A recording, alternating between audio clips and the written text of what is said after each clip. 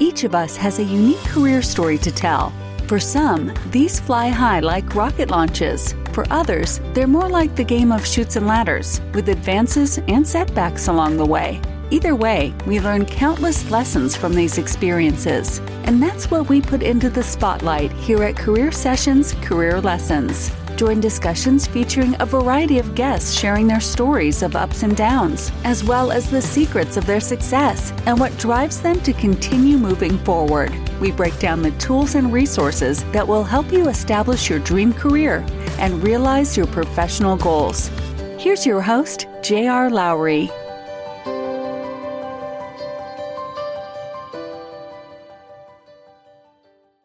Hi, I'm J.R. Lowry. This is Career Sessions, Career Lessons, which is brought to you by Pathwise.io.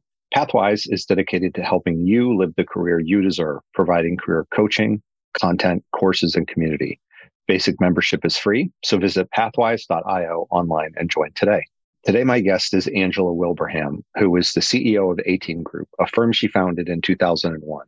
A-Team Group delivers distinguished content to the financial services industry based on in-depth domain expertise and regulatory technology, data management, and trading technology.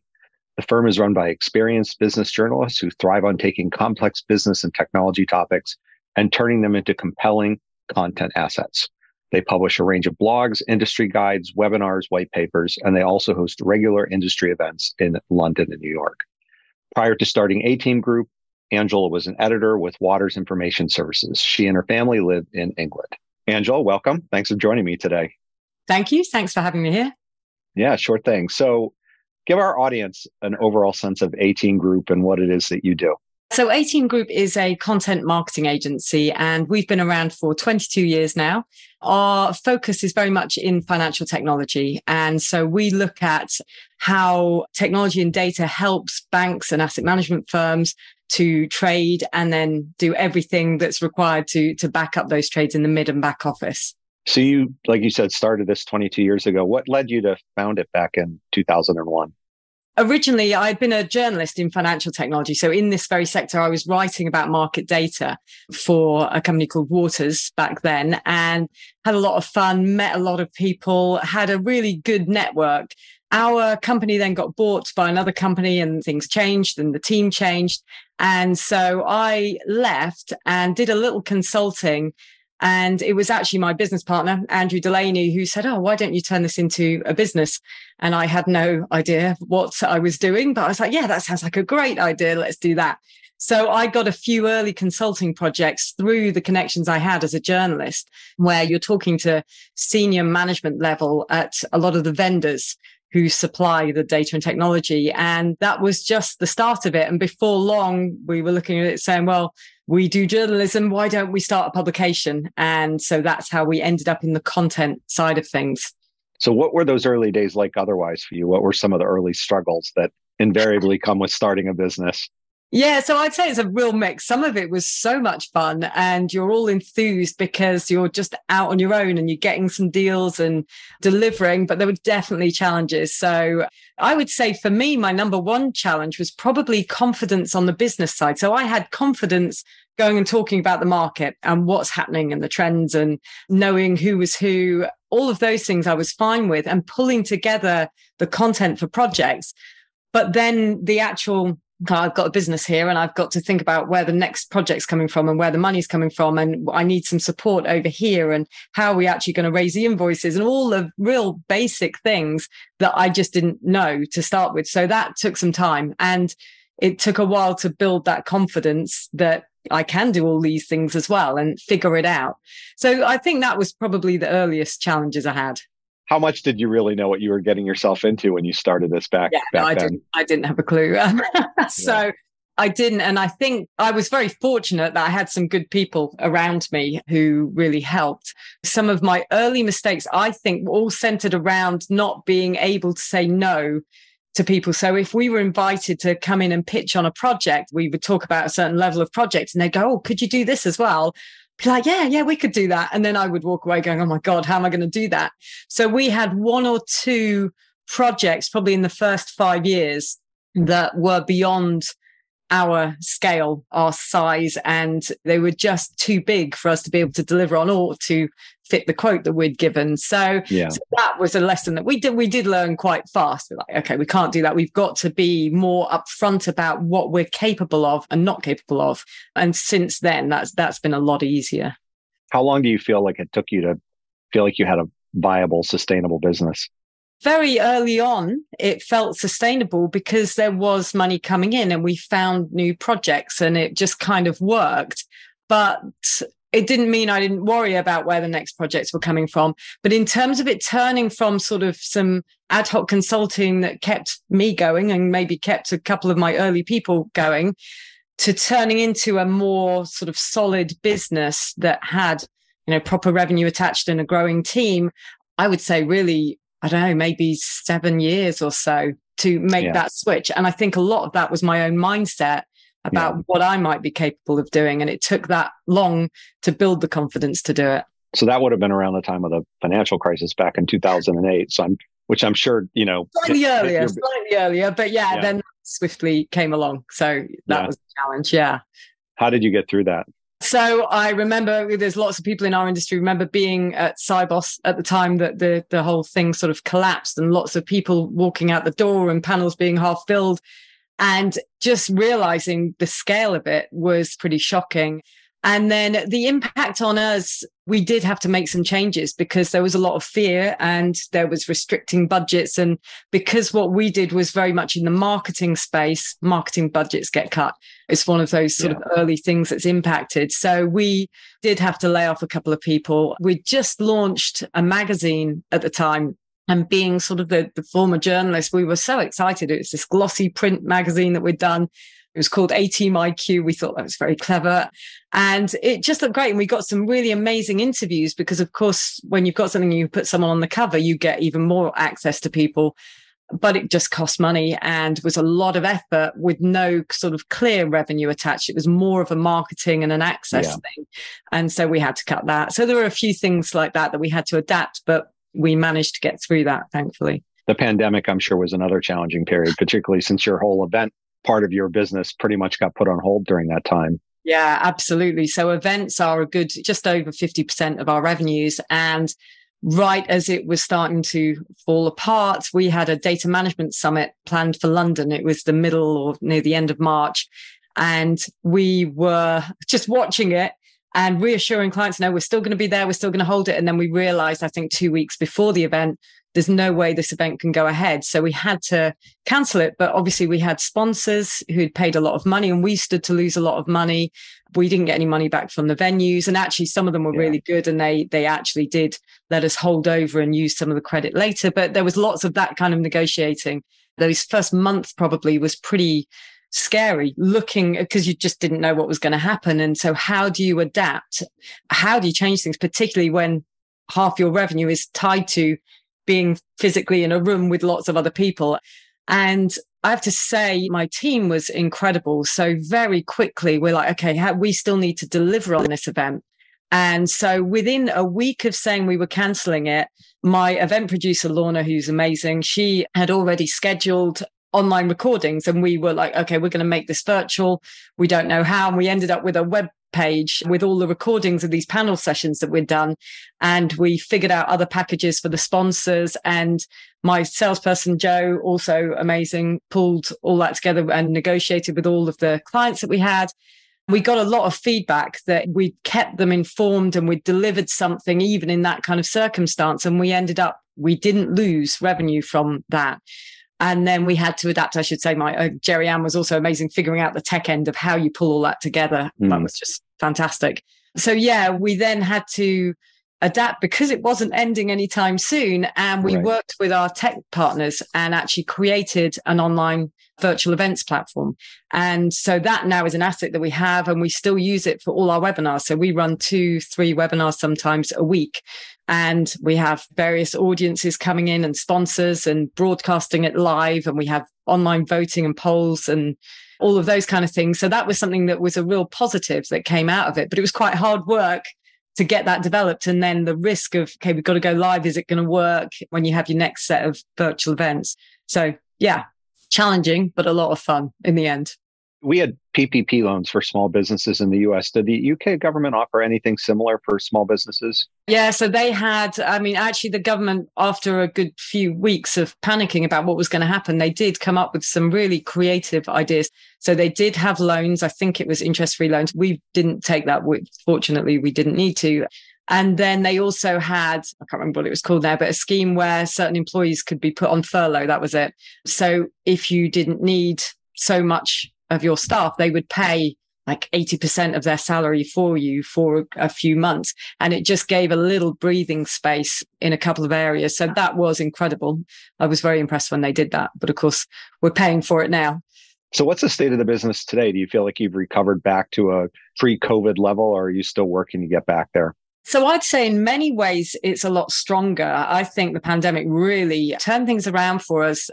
It like brought us together as a team even more so. And we had to be really thorough about all of our products and our processes and everything that we were doing. So, and it actually helped us on the cash flow front, because when you're paying for live events, there's so many costs. It's such a huge investment. Yeah. And when you suddenly go virtual, you're not charging the same level, but at the same time, your risk is so much lower. It just helped us to rebuild and then to examine some new areas. So we've launched an ESG publication and brand, which we then put an event to and some awards. So yeah, it just gave us a little bit of freedom in a way. Once we figured it out and we stopped panicking, we were able to come up with something new. So I feel like we've come out of that stronger. We're now back to live events. And I would say that's what's changed. Lots of people are working from home. So getting the right day for your event. And then on the day, how many people are actually going to come? Because when they're in the office, they want to be in the office and they want to be at home on the other day. So I'd say that's a little trickier to navigate now than it was before. People saw events as obviously valuable and a great thing to be at, but also a little bit of a jolly and a way to get out of the office. And now that's not the case. So figuring that out, and it's all about the strength of content and the speakers, how you entice them to come and attend your event is key. Yeah, it's very true that just the whole event space, it's offered sort of new opportunities, much more virtual events, and just the freedom that comes with that. One of my other podcast guests formed a business around this. I mean, he had been a ticket resale business. And when this started and there were no events going on, he pivoted into running online events for companies and for entertainment acts. And it's created a new opportunity for him. At the same time, the in-person events is just a bit of a landmine right now in terms of really knowing what to expect. Yeah, absolutely. A minefield, I should say. Yeah. And that's interesting that he started a sort of new area of his business, because we've looked at that as well. And I think we have a sponsorship model. So it's the vendors who pay and support the events, and we bring the audience in. So the sponsors still want the face-to-face interaction. And our role, I see it very much as connecting people, right? So it's you're connecting the people, the practitioners on the bank side who want to meet with other practitioners and understand where they are versus their peers, but they also want to meet with providers of technology and data. And the vendors, the ones who pay us, want to meet all those people who are buying systems. So that role is a lot harder when you move to a virtual model. And so actually we now are exploring online training as a way to, well, how do you bring in revenues from both sides when you're not face to face? It seems like certificate programs are mushrooming. Is that something that you're considering offering in terms of some of the domain areas like data management and trading tech? Yeah, so we've launched a few courses right now just to see how it's gone. And we've worked with partners, so practitioners who are out in the market, who've got the hands-on current knowledge, and they've worked with us on the program. So we've got one in ESG. So it's an ESG foundation course. We've got one around market abuse regulation, because that's such a huge area and one that there's a lot of fear around the banks. And then we're also doing like quarterly updates on regulatory change with an EU sort of policy expert. So there's a few things in the running there. We've looked at the certification because I think that's what people are looking for in their career development. There's a lot of investment in their time and how they develop themselves. So we are looking at both the CPD and accreditation route. And we've got a few things going there. We haven't done it yet, but it's probably where we'll go. So what's the shape and size of the organization today? So we are still a relatively sort of SME enterprise. We're quite a small organization. So we're probably 15 people in our core team. And then we work with a marketing partner who do a lot of our sort of social media engagement and some of the tech backend and website stuff. And then we have a tech partner who build our websites and built the virtual events platform. And then we have a whole load of freelancers depending on what we're doing. So it's, I'd say, a very lovely team of people. Before we started, you talked about spending most of your time managing the actual business. When you think about the management of it, the leadership of it, what type of leadership style do you try to adopt? I clearly went into this business not having learned much about business, but of course you learn over time all these different leadership styles. And for me, I think the sort of participative leadership is the one I favor. So I think that the team are so important and how we all work together. And so it's all about collaboration. So I don't have all the answers for things. And a lot of my different team members are the ones who are sort of face on in the industry, having the conversations that need to be had. And they will then come back to me and we share things. We debate what's the best way to do this or that. But then I see my role as making sure it all runs as smoothly as it possibly can. So I help to facilitate. So if I can see my salesperson's really getting hung up because they don't have this information or this isn't to hand, how can I create a system or a platform or a piece of information that's going to help them do that better? And then I work with some other team members to help deliver that. So it's all connecting the dots and trying to look at efficiency and processes and systems and is it working together? So very much that operational side. So I spend my time doing a lot of that. And then I also have quite a clear system that I love. I'm very much into sort of goal setting and mindset work. And so I do invest quite a lot of time sitting back and looking at what are our goals? What are we achieving? What's the gap between where we are now? We want to get here. What's holding us back? And how do you fix that bit? So it's that mix of looking at the big picture and then going, right, I need to then figure out this process, this operations, this team, whatever it is that needs addressing. I tend to shift between those two roles. How does that translate into the type of culture that you want to create and the type of people that you look to bring into the organization? I mean, when you're only 15, every person really matters, right? Absolutely. Yeah. No, it's very important. So to me, the team, I guess I want to say enthusiasm, right? That's my number one thing. I think that when people are enthusiastic, you can get so much more done because they are driven. They want to do it and they can see there's a real purpose and a goal and a reason to do something, and they'll throw their energy into it. So energetic and enthusiastic, I think, is key. But then also that collaborative side. And we don't always get it right, but how people work together and support each other. If someone needs something, okay, here we are. We're helping each other because we've got this sort of shared goal and vision. So I think that working with the team and trying to nurture that sort of, we're all open. And I had feedback from the team that they feel comfortable saying something. If something isn't working or something we did just poor or whatever, it's like, okay, yeah. And the focus is all about sort of acknowledging that and then figuring out how do you make it better next time. It's always how do you make it better. So I never want anyone to be afraid to say if something isn't working or we've made a mistake or anything like that. So it's a real open sharing type of culture that I like to think we have.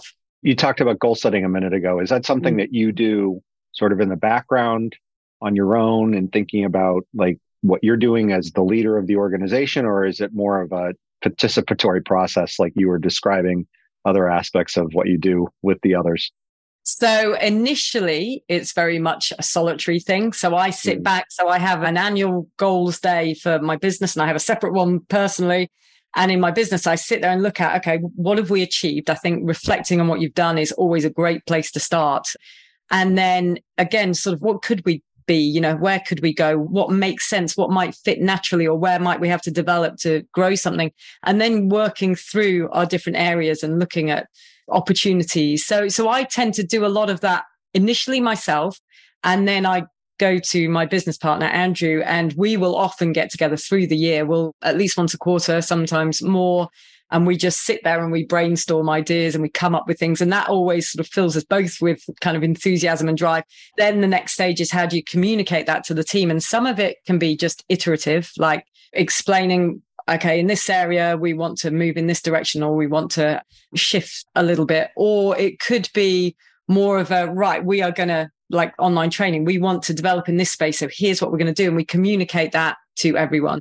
So we do weekly team calls with everyone on Zoom, and everyone will either share some of the strategic stuff or we'll talk operationally about things. But then we also do a team get together. So we actually did our first one post-COVID. It's taken us a little while, but we have people in America and we have people over the UK. And so getting everyone together can be challenging sometimes. And that's where we all brainstorm together and go, okay, you know, how can we develop in this space or grow that area of the business? And those can be really insightful and great when you've got everyone sort of just throwing ideas out. So yeah, a mix, I guess. You mentioned mindset a minute ago as well. Where does that come in? Is this like Carol Dweck, growth mindset, fixed mindset, or mindset more generally? Absolutely. I use that with my kids. I think it's really important to always think about having that growth mindset is key. And I just feel like everyone's mindset in our team, particularly mine and Andrew's, if we're leading things, has to be switched on. It has to be focused in the right way, because you can show up and you can be scared, you can be intimidated, you could be worried about things that are going on. If you come with the mindset of enthusiasm or belief in yourself and that, yes, you can do this, the solutions you come up with for any given challenge on any given day are going to be quite different. And so you've got to pay attention to that. And it doesn't mean that every day you're going to feel amazing and go in and crush it, because that isn't real life. But when you can recognize those days where you're not quite on top of it, you save those decisions. You wait till you're in a better place to make them. So to me, I think that's probably the number one thing I think is important in business. It's interesting. The Dweck work, I think I really just first came into contact maybe a year or so ago. It is a very foundational way of thinking about not just work, but life, right? We all operate somewhere in between. Growth and fixed. And as you say, some days we're probably more over one way and more over the other way. But at least it just gets you to kind of operate just with a completely different point of view in mind, which I found really helpful. Yeah, absolutely. I love all that. And I think awareness is probably the number one thing. So like you can learn all these strategies, but recognizing in the moment sort of how you're feeling and whether you are more in the sort of fixed mindset or the growth mindset, and how can you shift from one side to the other. Or I think that that's key. You talked earlier about how you spend your time, but is there an overall kind of target mix that you try to achieve across the different types of things you could be doing? Yes and no. So I work 4 days a week. I take Fridays off, very precious to me. So I do have like a sort of weekly rhythm that I go through. So like a Monday is very much focused on what do I want to achieve this week? And that ties back to my goal days and making sure that I'm in line with what I want to be doing and not necessarily fully just all about responding to things that are happening. So it's trying to step back, be more strategic, make sure I'm aware of what my priorities are, and look at the 2 to 3 chunky things I want to achieve in that week, and then how it's going to flow out and how that's going to look. And then we do our team call on a Monday afternoon. So that's looking at all the products, making sure everything's on track and where are the gaps and do we need to put more attention over here or there. So Monday is that quite strategic sort of view of things. And then as well, responding to people, making sure I've caught up with whatever is going on in any given day. And then I tend to have Tuesday is more of a sales focus, and we do a sales call. I look at what the pipeline looks like and make sure the materials are there. We talk about certain clients. So, and again, that's mixed in with stuff that's going on, just responding and making sure we're on top of things. Wednesday is more of a marketing day, just because I have my call with my marketing agency that we work through. So to get up to speed with that, I'm looking at where we're at, where are our results, what strategies are working or not working. And then Thursday tends to be like my race to get everything else done. It's like, oh my God, it's my last day in the office. So I just get lots of little things off my list, just knocks off. So that's sort of the general pattern that I've just fallen into. And I really love it that way. It works for me. So you've described a very sort of regimented weekly schedule. I sense that sort of your style in general, right, is to be very buttoned up on all of those things.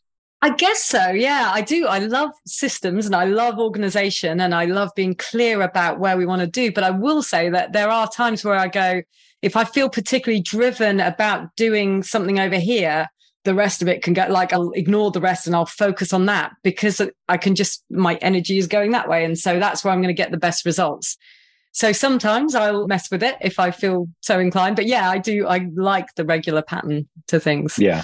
But at least it gives you some consistency in terms of those different areas, as you mentioned, that focusing on the team on Mondays, the sales focus on Tuesdays, the marketing focus on Wednesdays. You hit the different aspects of your business systematically when you do it that way. Yeah. You're not going to miss anything, hopefully. Yeah. Yeah. Yeah. And I'm sure things pop up, particularly around events and issues that will happen when you've got time around events. But otherwise, I would imagine that you can kind of keep that rhythm reasonably well, just given the nature of the business.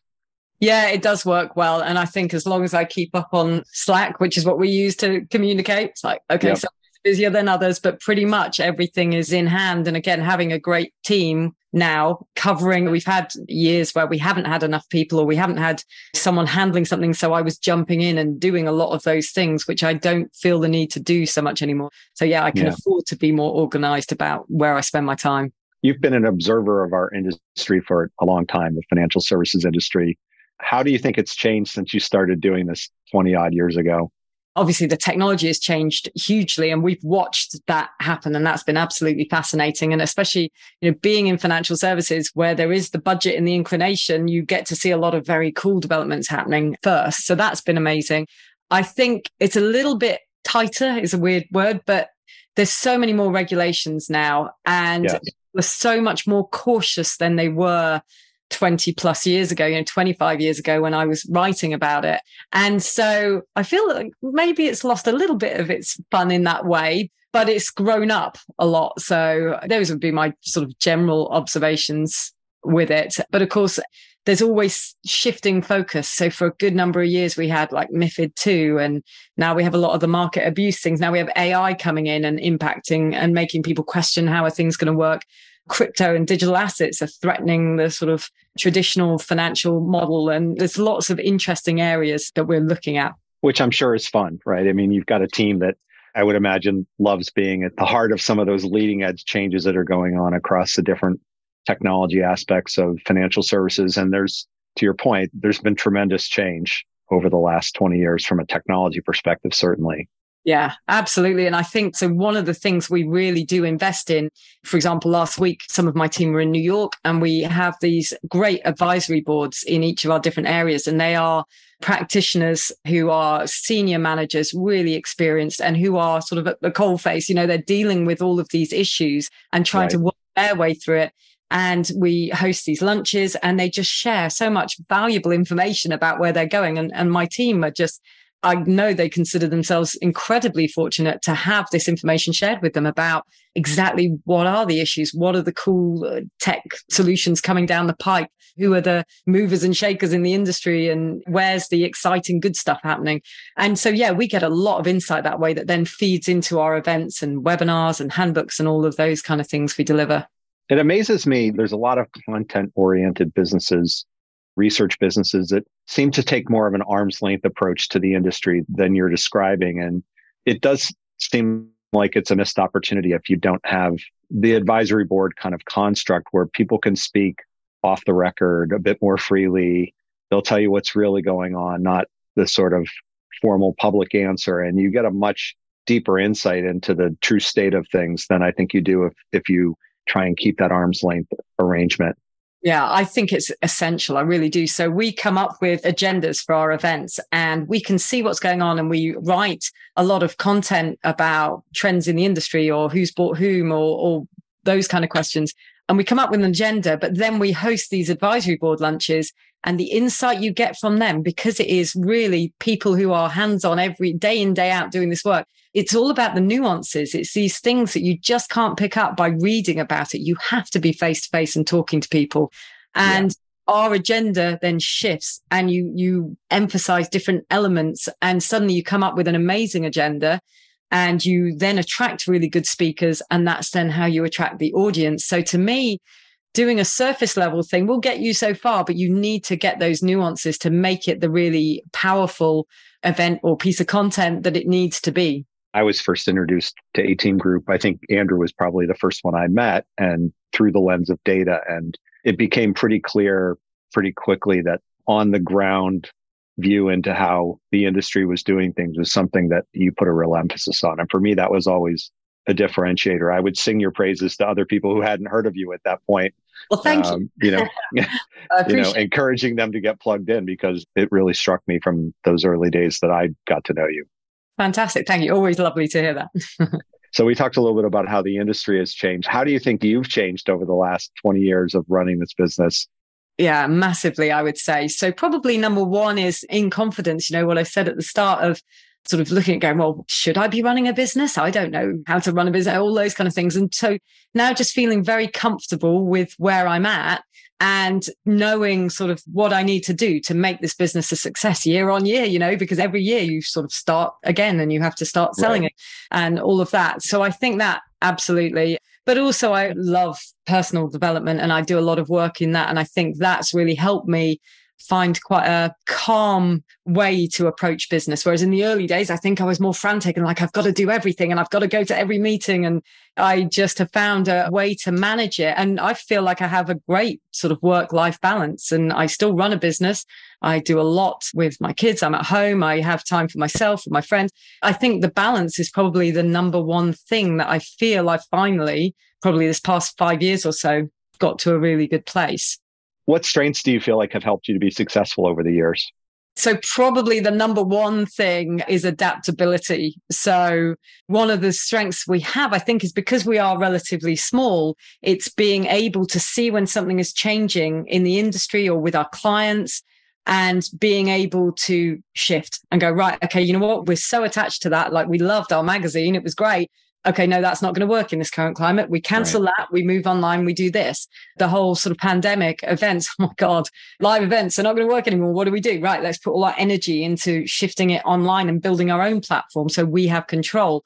And then smaller things like we used to be very much about publishing. And then we realized advertising suddenly wasn't coming in.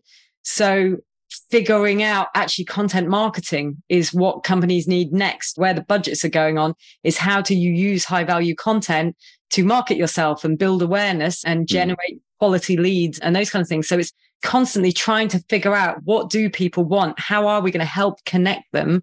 And then what does that mean for us operationally? How do you make that shift and change all of those things?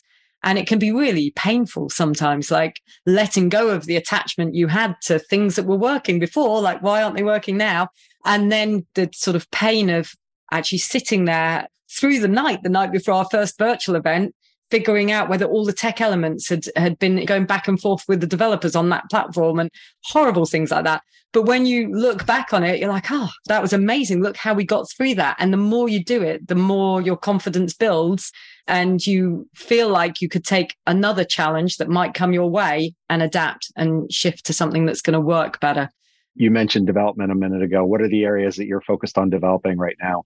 Personally, so I'm very much focused on, I think in order to have balance in life, you have to look at your mindset, but you also have to look at your body. So exercise, nutrition is something I spend a lot of time on. Meditation, I think, is absolutely amazing and can really help you to manage the stresses of running a business and everything else. So I like to explore those different things and I spend a lot of time on that. Then I personally would love to develop more of a business around that. Like how could we coach other people to incorporate that, particularly business owners and potentially female business owners? That's the space I know and understand. So could I help other sort of younger entrepreneurs to incorporate that earlier than I did and that help them build their business? So ideas around that I get quite excited about. It's good that you've got those things that you get excited about. What else do you do to recharge, keep yourself energized? Well, I just came back from a ski trip. That was awesome. Love that with the kids, doing lots of things with the kids. So they've just been off for Easter. So we did an escape room yesterday. We did some golfing. So yeah, anything that's sort of fun activities. But I love exercise and yoga and going out on walks. I live near the Brecon Beacons. So there's lots of walks around here, doing a bit of river swimming on the weekend and then music, singing, those kind of things. That's what I love to do. You talked about Carol Dweck earlier. What other books or speakers or entrepreneurs or whatever have influenced the way that you think about how you run your business or even how you live your life? Yeah, so I think there's so many. I spend a lot of time reading personal development books or listening to podcasts, and I struggle to think of who they are sometimes. But you've got your big players like your Tony Robbins or your Brendan Burchard and those kind of people. So I've done a few of Tony Robbins events, which are crazy, but pretty insightful.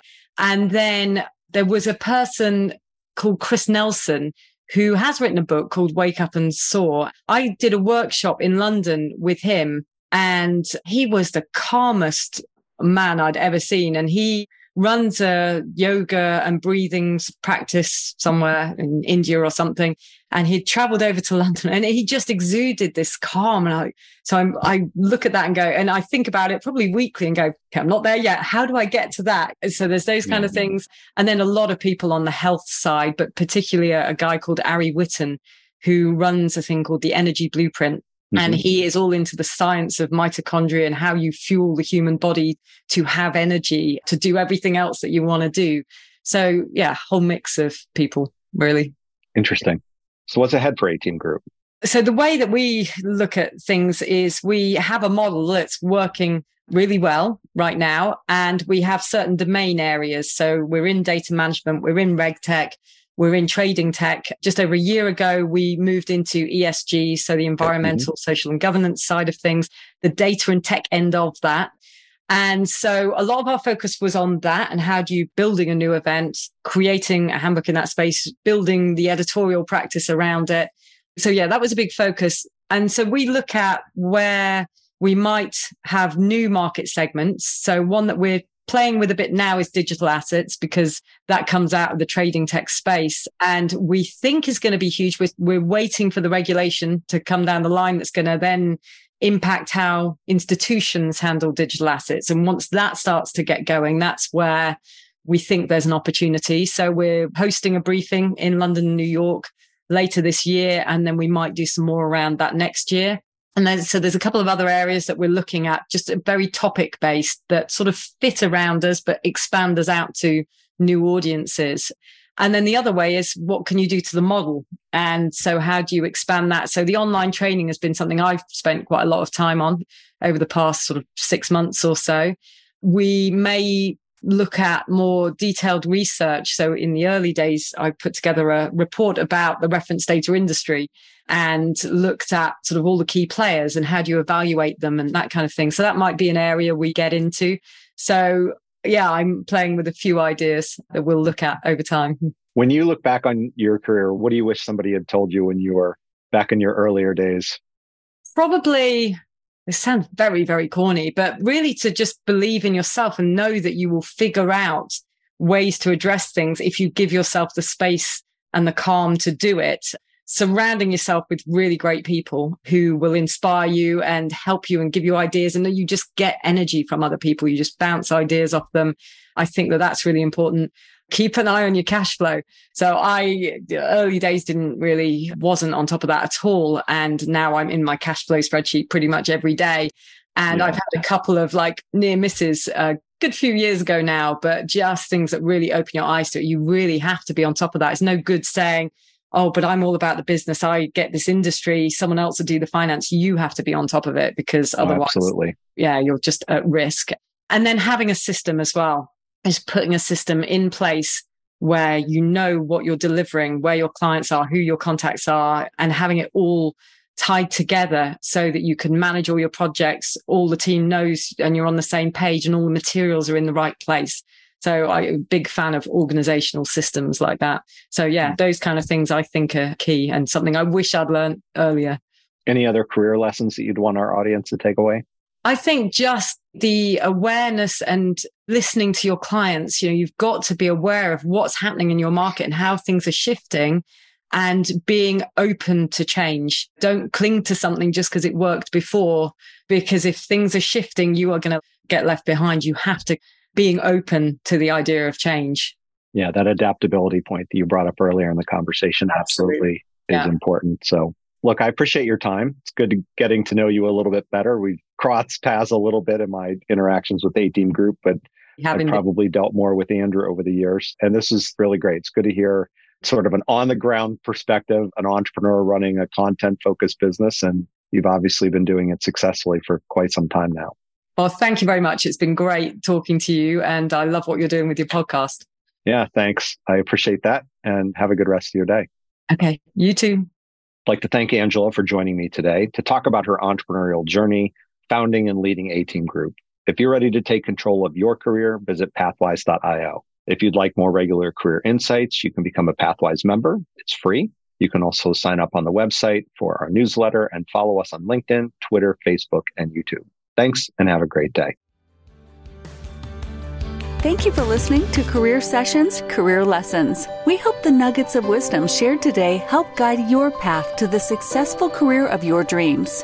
This podcast series is part of Pathwise.io, which is here to help you live the career you want. We provide a comprehensive mix of career and professional development events, insights, tools, and exercises backed by a group of leading coaches and other career management experts. If you aspire to something more or just something different in your career, join us at Pathwise.io. You can find us on LinkedIn, Facebook, and Twitter. See you again on the next episode.